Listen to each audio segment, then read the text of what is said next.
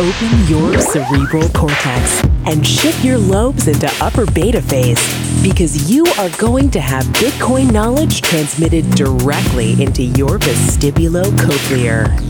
Your host at Bitcoin Knowledge is Trace Mayer, an early Bitcoin advocate since it cost $0.25, but this is not intended to be investment advice. A doctor of jurisprudence, but this is definitely not legal advice. And an investor in core cryptocurrency infrastructure, including Armory, BitPay, Kraken, and Mitagio, but this is not a recommendation of those services. Here, you get fed via direct mind download with pure and free Bitcoin knowledge.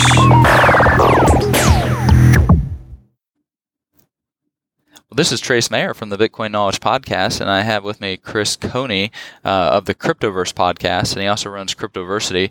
And today we're going to be talking about Steem. So welcome to the podcast, Chris. Thank you, Trace. Wonderful to be here. So first, let's start. What is Steem? I'm actually pretty much a complete noob when it comes to Steem, so maybe you could explain this a little bit better to the audience. Okay, sure, no problem. So the first thing to know is it's spelled Steem. The first time I searched for it, I thought it was Steem, the gaming network. So make sure it's Steem with two E's.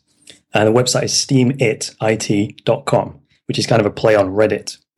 So Steem is a social network. It's got a real-world use case, unlike a lot of crypto projects. And the unique thing about Steemit is that it pays its users to use it. So if you post something or comment, other people vote for it, and then you can earn some crypto tokens in exchange for that.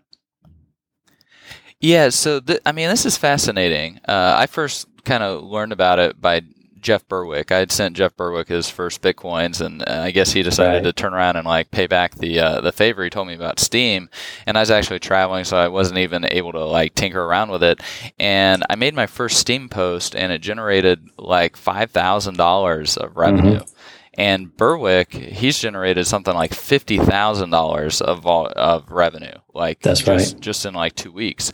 Right. Now, how when we're dealing with Steem, I just finished reading the white paper. It's about 44 pages long, and we have these different tokens. It's blockchain based. We have these different tokens. We have Steem dollars. We have Steem, the actual currency, and then we have something called Steem Power. Maybe you can explain a little bit about what are these different tokens, and they actually have value now. I think the Steem itself has $175 million market cap, so it's acquired value. We all know it's subjective value theory, but maybe you can go in a little bit about what are the differences of these different tokens, what are they used for, etc. Absolutely, it's one of the most popular questions. So really, there's only two tokens in there. There's the Steem-backed dollars, which is a derivative that emerges, the value that emerges out of a underlying packet of Steem tokens. So Steem is Dan calls it liquid Steem. So there's tradable Steem that is literally just the Steem token that is the native token on the blockchain. And then Steem Power, that's just what we call Steem that has been locked away in order to give someone greater voting power. So that's if you want to have greater influence on the network, you take your Steem, you invest it or vest it, lock it away, it becomes Steem Power, which is then voting power on the network. So that's the general difference between the three things. Yeah, so we've got Steem the token, which is your native unit on the blockchain. That's right. Then we've got we split it up into two different kind of derivatives of that, right? We've got the Steem Power and the Steem Dollar. And from the white paper, from what I understand, the Steem Dollars pretty much they're pegged to the value of a US dollar, and it's going to it usually will fluctuate at most only between 99 cents and $1.01 cent. And then there's actually market makers, and I found it fascinating. The blockchain, neither the blockchain nor these market makers get any advantage on arbitraging the price because it uses a 7-day moving average in order to determine it in terms of using it as an oracle. So that gives us, and you can only have basically 5%. The Steem dollar acts like a convertible debt instrument, and so you don't want to over leverage the underlying blockchain or platform, and so only about 5% debt to equity, right? Right, exactly. And this is all like blockchain enforced, which I found like also to be fascinating. I mean, I'd actually like to see how they solve this problem, like from a technical standpoint, because like I said, I'm just a noob on the whole thing, but like it's very, very fascinating. So that gives us like this stable, in terms of like price value token, which then people actually get paid out. So like when I wrote my introductory post, I earned like $5,000, right? So I'm going to get half of it paid in Steem dollars, and the other half gets paid in Steem Power.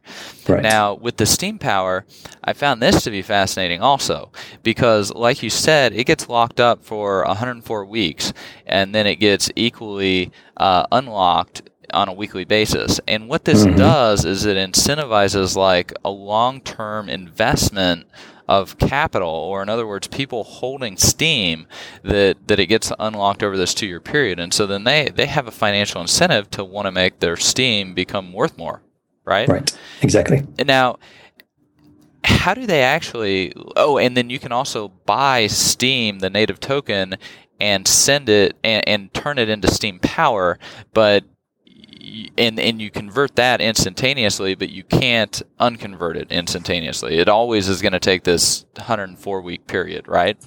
Exactly. Yeah, that kind of reminds me of the old 5-year savings accounts that well, I think some people do still use those, but you agree with the bank. If you lock your savings away for 5 years, they'll give you a greater interest rate. So it's similar to that. Yeah, or you, like I recently just, one of my investments, my shares were locked up for a year because we had an IPO, right? And that's very common. So like I really kind of see these Steem Power tokens are functioning more like locked up shares than necessarily like a CD, I guess, or even a bond.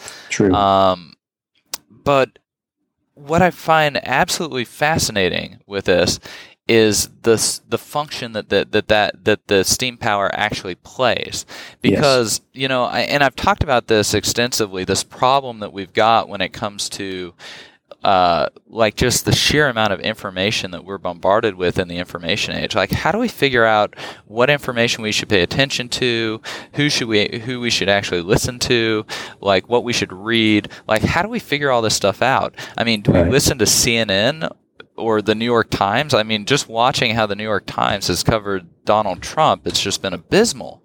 And then we have Operation Mockingbird, where the CIA like installed editors at all the major newspapers. So like the news has been totally corrupted to push a particular agenda for like 50 years.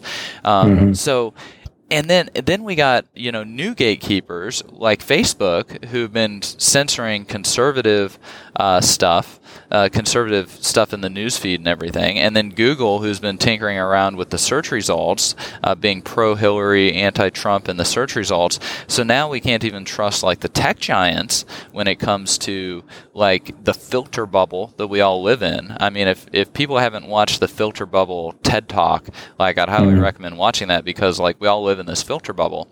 And at the end of the day, like what everybody's fighting over is attention, right? Like maybe you could go into that a little bit. Like what really is the value of attention, and like how it plays as a scarce resource in the information age. Absolutely. So this is one of the key questions people have about a new crypto project is, well, how does a crypto token suddenly acquire economic value?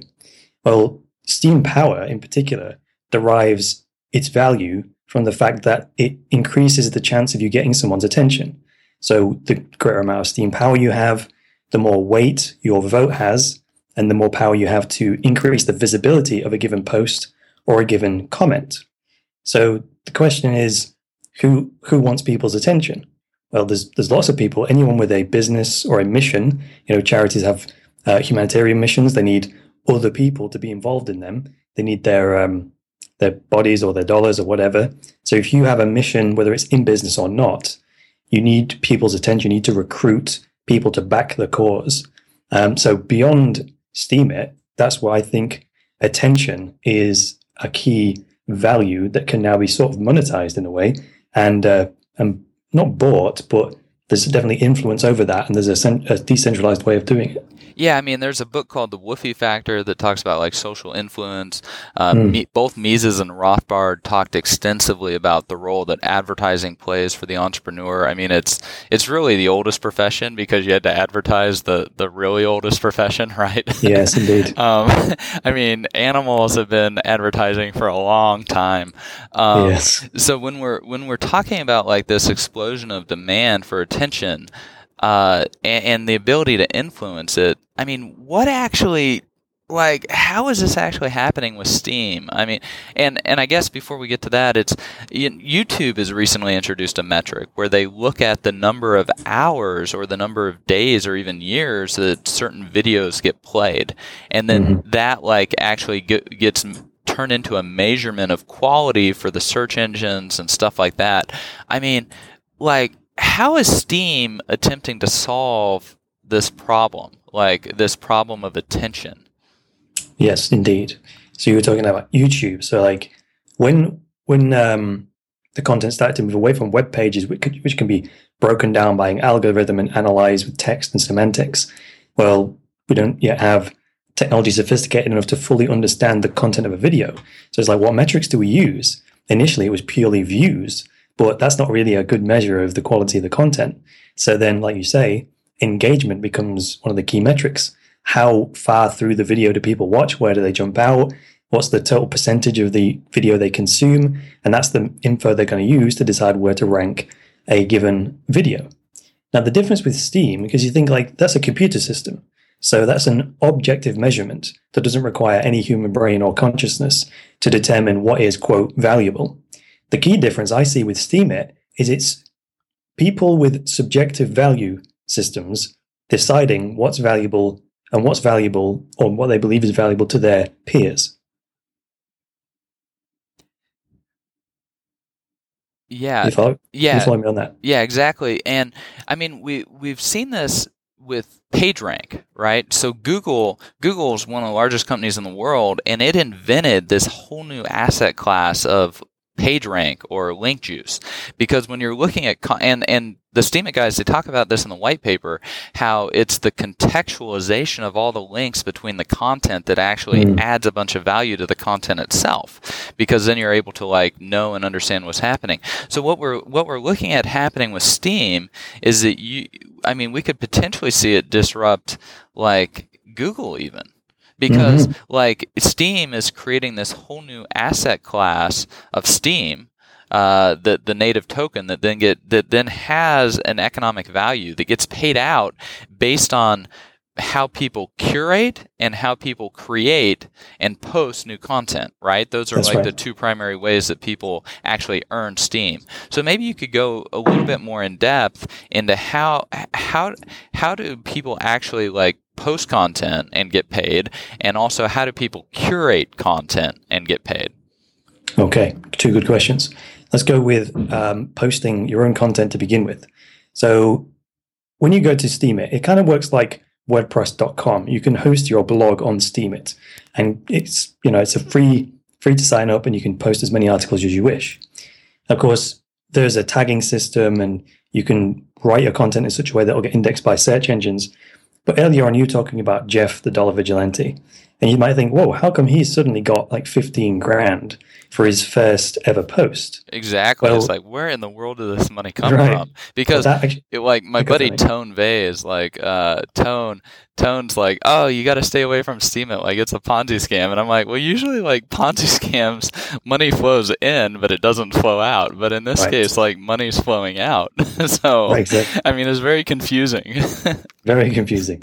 That would be to say that like an app game that gives you virtual tokens as rewards is a Ponzi scheme. It's like you never put anything in there. Catch your Charizards on Pokemon or something, right? Exactly. I think that's a Ponzi scheme. What are you going to do?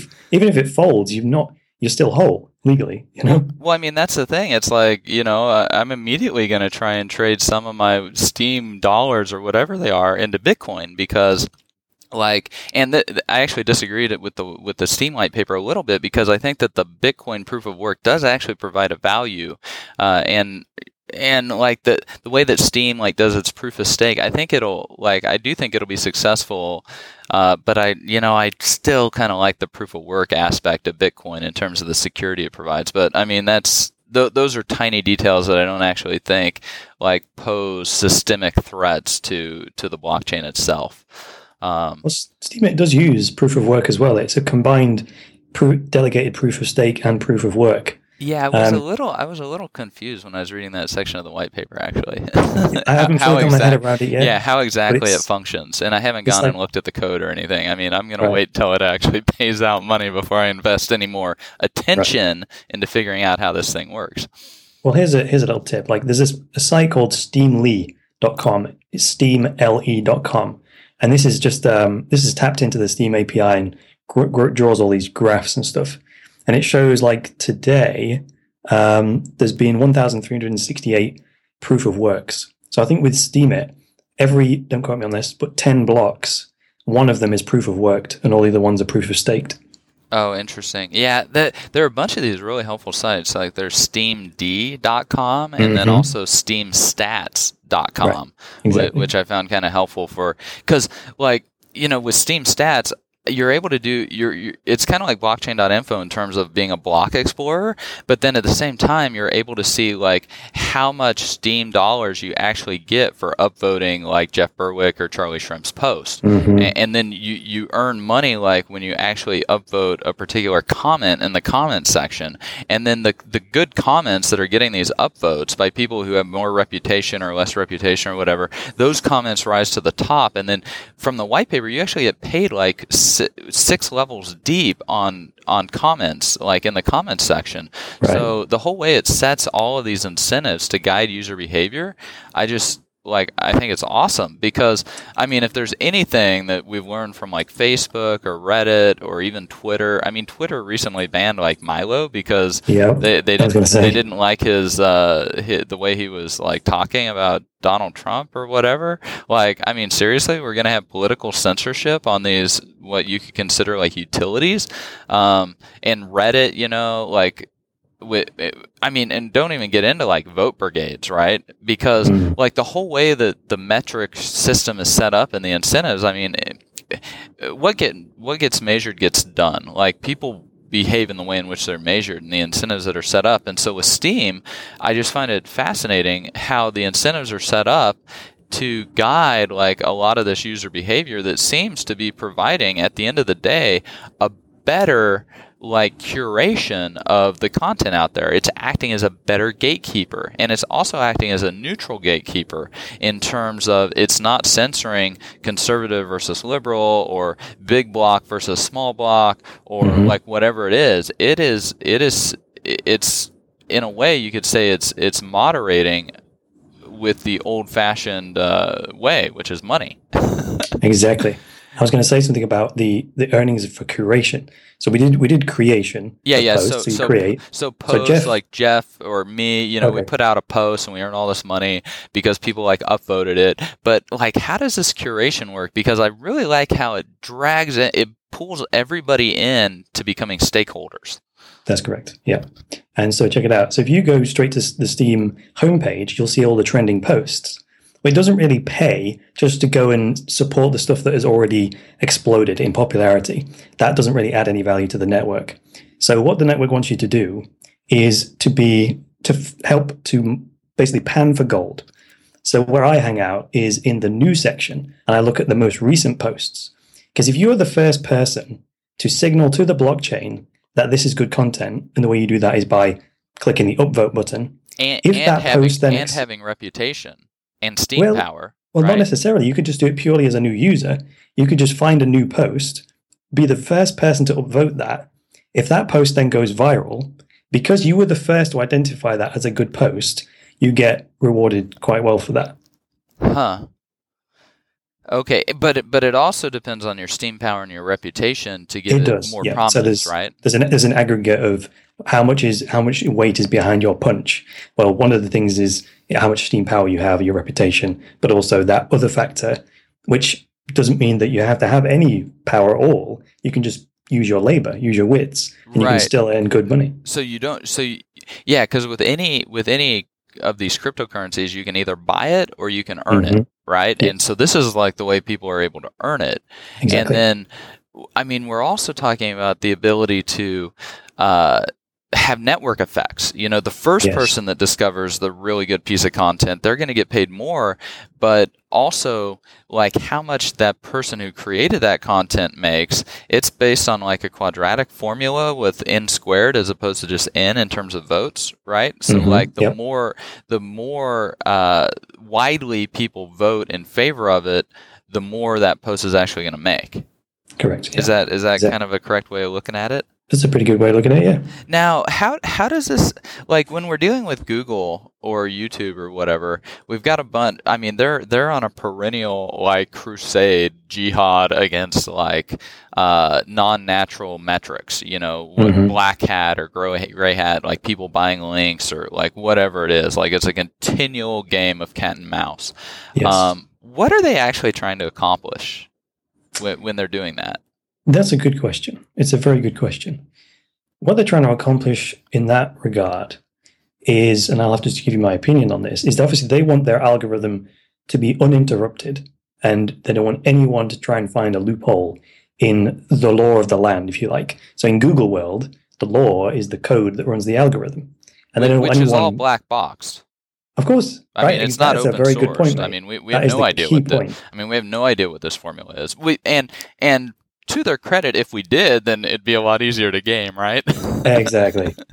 But then perhaps, just like all the open source crypto projects, people, hobbyists, hackers, whoever, would suggest new additions on GitHub of how to create an incentive model that would disincentivize the dishonest behavior, like Steem it. Spamming just doesn't pay because your voting power decays over time. So there's no point in spamming. It just doesn't, there's no economic incentive to do so. Yeah, so, I mean, how's this impact stuff like botnets and like black hat SEO and voting bots and voting brigades? Like, I mean, all this stuff, like when we're dealing with Steem, I mean, the white paper, it talks about how they've tried to just preempt all of this bad behavior and just make it so that it's not economically profitable to even engage in it. Right, exactly. But like you just said, there is a possibility of collusion amongst the real heavy hitters. I'm not quite sure how you would solve that. Say if you got the 5 biggest whales on Steemit who all met in a coffee shop somewhere and decided to collude and upvote and downvote posts that they liked the content of or didn't like the content of, say because of their joint political opinion. I'm not sure how the blockchain would, how you could code around that. I'm honestly not sure how you would do that. Yeah, but I mean, even if you take like the top 5 biggest whales, as it talks about in the white paper, like even the next top 20 are going to have more combined wealth than those top 5 whales, most likely. Yes, and more Steam power and everything. So, I mean, is it really going to be that much different than what we have today with Operation Mockingbird, where we have CNN, Fox, ABC, NBC, but at the end of the day, they're all being controlled behind the scenes by CIA in terms of what they can run and the agenda and stuff that they have to follow. And MI6, I mean, all of the press is pretty much completely corrupted in that sense. We don't really have true investigative journalism anymore. I agree.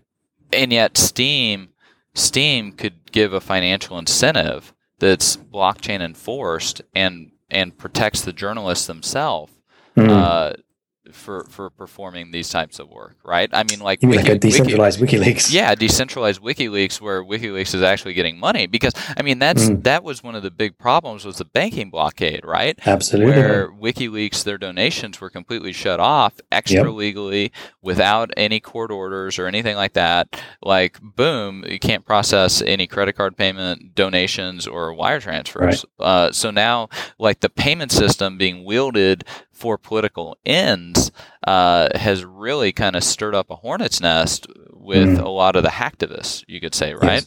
Yes, absolutely. How do you? What you were saying? Oh yeah, go ahead. No, go ahead. Yeah, so just a key point there. What the fundamental point I was hearing you make there was the media is still based on a hierarchical system, and that's how they get away with that behavior.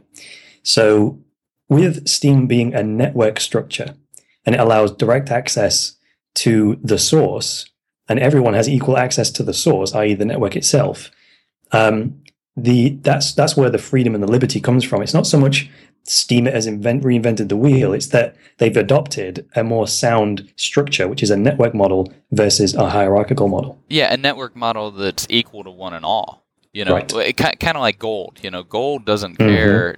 Gold doesn't care if you're the worst guy in the world or the best guy in the world. Like right. Gold serves its master equally well. That's not its job, is it? It's not a moral compass. Gold is not a moral arbitrator. Right. And yet that's what anti-money laundering laws and know your customer, know your client, like all this stuff is attempting to introduce moral arbitration into the actual unit of account that people are using for trade. But who's to say who the correct moral arbitrator is? That's a very good question. Which Steem takes a hands-off approach just like gold does. In that sense, it's just the way that answers the question is it says, well, not one single individual is the way it answers that question. Definitely not one single individual, even a small group, because that's just unfair. It's not representative. So, like freedom of speech, like Steem really means it, right? Well, that's the funny thing that Milo was protesting about is that Twitter supposedly prides itself on freedom of speech. It's like, excuse me. Yeah, except when you say something we don't like. You know what I mean? It's crazy. And then earlier on, you were talking about Google colluding. I heard, I think it was yesterday, I was watching, I can't remember who it was, one of the crypto elite was saying about how Eric Schmidt takes a meeting at the White House once a week. I was like, what? Well, the ideas can only be overcome by other ideas. You got to be able to manage perceptions. And when things aren't going well, you have to lie. That's what one of the European central bankers talked about. So, the information war that's being waged on everybody with filter bubbles and censorship and vote brigades. And that's not even talking about all the shadow censorship that goes on. Take drone strikes, for example. Like your tweet will go out, but it doesn't get shown to all your followers. And so you just think that, that particular idea virus isn't contagious and doesn't really spread. But at the end of the day, it's because it's got this massive headwind against it, and you don't even know the headwind's there. Yes, I believe that's why new social networks succeed, because when Twitter began, you saw everything. And then as filtering started to happen, like Instagram pops up with no filtering, everyone moves there. Then that starts to happen. Then everyone moves to Snapchat because they're purist when they first launch. And then when they become profit centers, that's when it goes wrong. Or when they take their investment from Incutel, right? Oh, yes, exactly. Well, it's special interests. I mean, why the whole VC model? Of course, the power centers have to get into the VCs in order to kind of act as a choke point on the new technology, deciding who wins and who loses. I mean, yeah, one of the reasons Facebook got access to the capital that they got access to was because they were willing to play ball and be the Stasi for everybody. That's interesting, isn't it? Yeah, it's very interesting how how the VC community is really just like a puppeteer for the intelligence services and agencies, and yet these new blockchain networks like Steemit, I mean, it's going to disintermediate the VCs. Yes.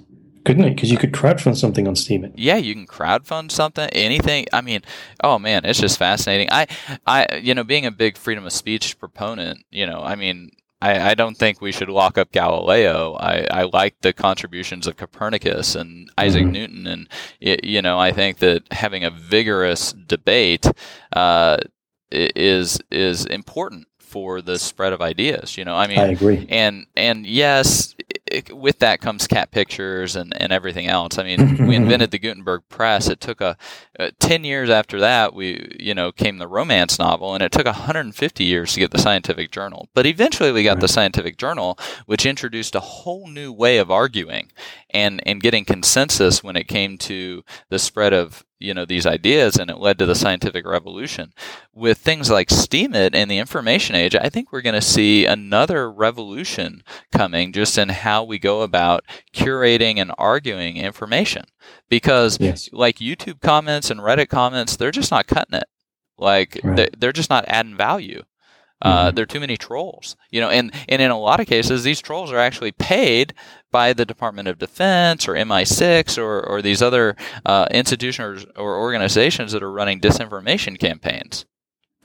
Yes, I read an article from some ex-Secret Service guy about the mindset of warfare and how you would strategize, what his strategy would be to take down a site based on creating multiple accounts, designing multiple personas, and basically arguing with yourself, but with humans involved. So one of them would play the Joker, one of them would play the diplomat, and you control all the accounts, basically provoking people, then siding with some people with one account and then another. And he broke the whole thing down, and I was like, wow, there's actual strategies to this stuff. Well, I mean, the Department of Defense, they were actively doing this, and Hillary Clinton just allocated $1 million in her campaign for online strategy or something like that. So, I mean, she's now hiring a bunch of probably Bernie supporters to be trolls, right? Because they're good at it. I mean, it is absolutely fascinating because Steem it can just change these economic incentives and just weed out all of this trash content. Yep. Because you can downvote stuff, and the heavy hitters can also upvote stuff, downvote. Yeah, exactly. Yeah. And you can affect other people's income. And then people begin to trust. People are more clearly able to curate their own news based on the people that they themselves trust, as opposed to having their content curated for them. With confidence that it will not be censored. Yeah, because they're dealing with a blockchain it cannot be censored. That acts equal to one and all. Yeah, and it's fully transparent. You can check that all the transactions are going through. And if Steemit.com, the front end, decided to start censoring stuff, it's just a 2-hour job for someone to build a duplicate of Steemit.com, connect to the same blockchain, and pull all of the transparent information out of the database, and away we go. Yeah, the U.S. Supreme Court, when they're dealing with some of these freedom of speech cases, like one of the cases, the answer to bad speech is more speech. And sunlight is the best disinfectant, which is one of the best quotes from one of the U.S. Supreme Court cases. And I think that's what we're seeing is this transparency is sunlight, and it's going to disinfect just all this like garbage and soot and silt and bacteria and other trash that we have in the current news and journalism and information ecosystem. I agree with that. You were talking about the filter bubble, which to me is like, if perception is reality, then if these systems, the social networks, the YouTubes of the world, can control what reaches our senses, that will be perceived as reality, even though it's actually a very tightly controlled narrative, which people do not realize. Like you say, behind the scenes, people don't realize the manipulation of the algorithms is happening. They just assume. The average person goes on Twitter, goes on YouTube, and it's some benign algorithm that's fairly representing your viewing history without any bias whatsoever, which actually is not true. Yeah, well, once you've seen, you can't unsee, right? And truth will cleave its own way. It just has a way of doing that. Anyways, we've kind of rambled a little bit too long. It's just been a fascinating discussion about this new innovation with Steem. I've been Trace Mayer for Bitcoin Knowledge Podcast. We've had Chris Coney from the Cryptoverse Podcast discussing Steemit. Thanks so much for being with us, Chris. Thank you very much, mate. Be sure to get a copy of the free Bitcoin Guide at freebitcoinguide.com. Got a question or suggestion? Record your voice at bitcoin.kn. Don't be shy. To help the show, share bitcoin.kn with friends, post about it on Reddit, and otherwise spam the interwebs. Your iTunes comments and 5-star reviews are very important to us. Please continue tuning in to the Bitcoin Knowledge Podcast, where we release interviews with the top people in the Bitcoin world. Now take some choline and let that Bitcoin knowledge consolidate.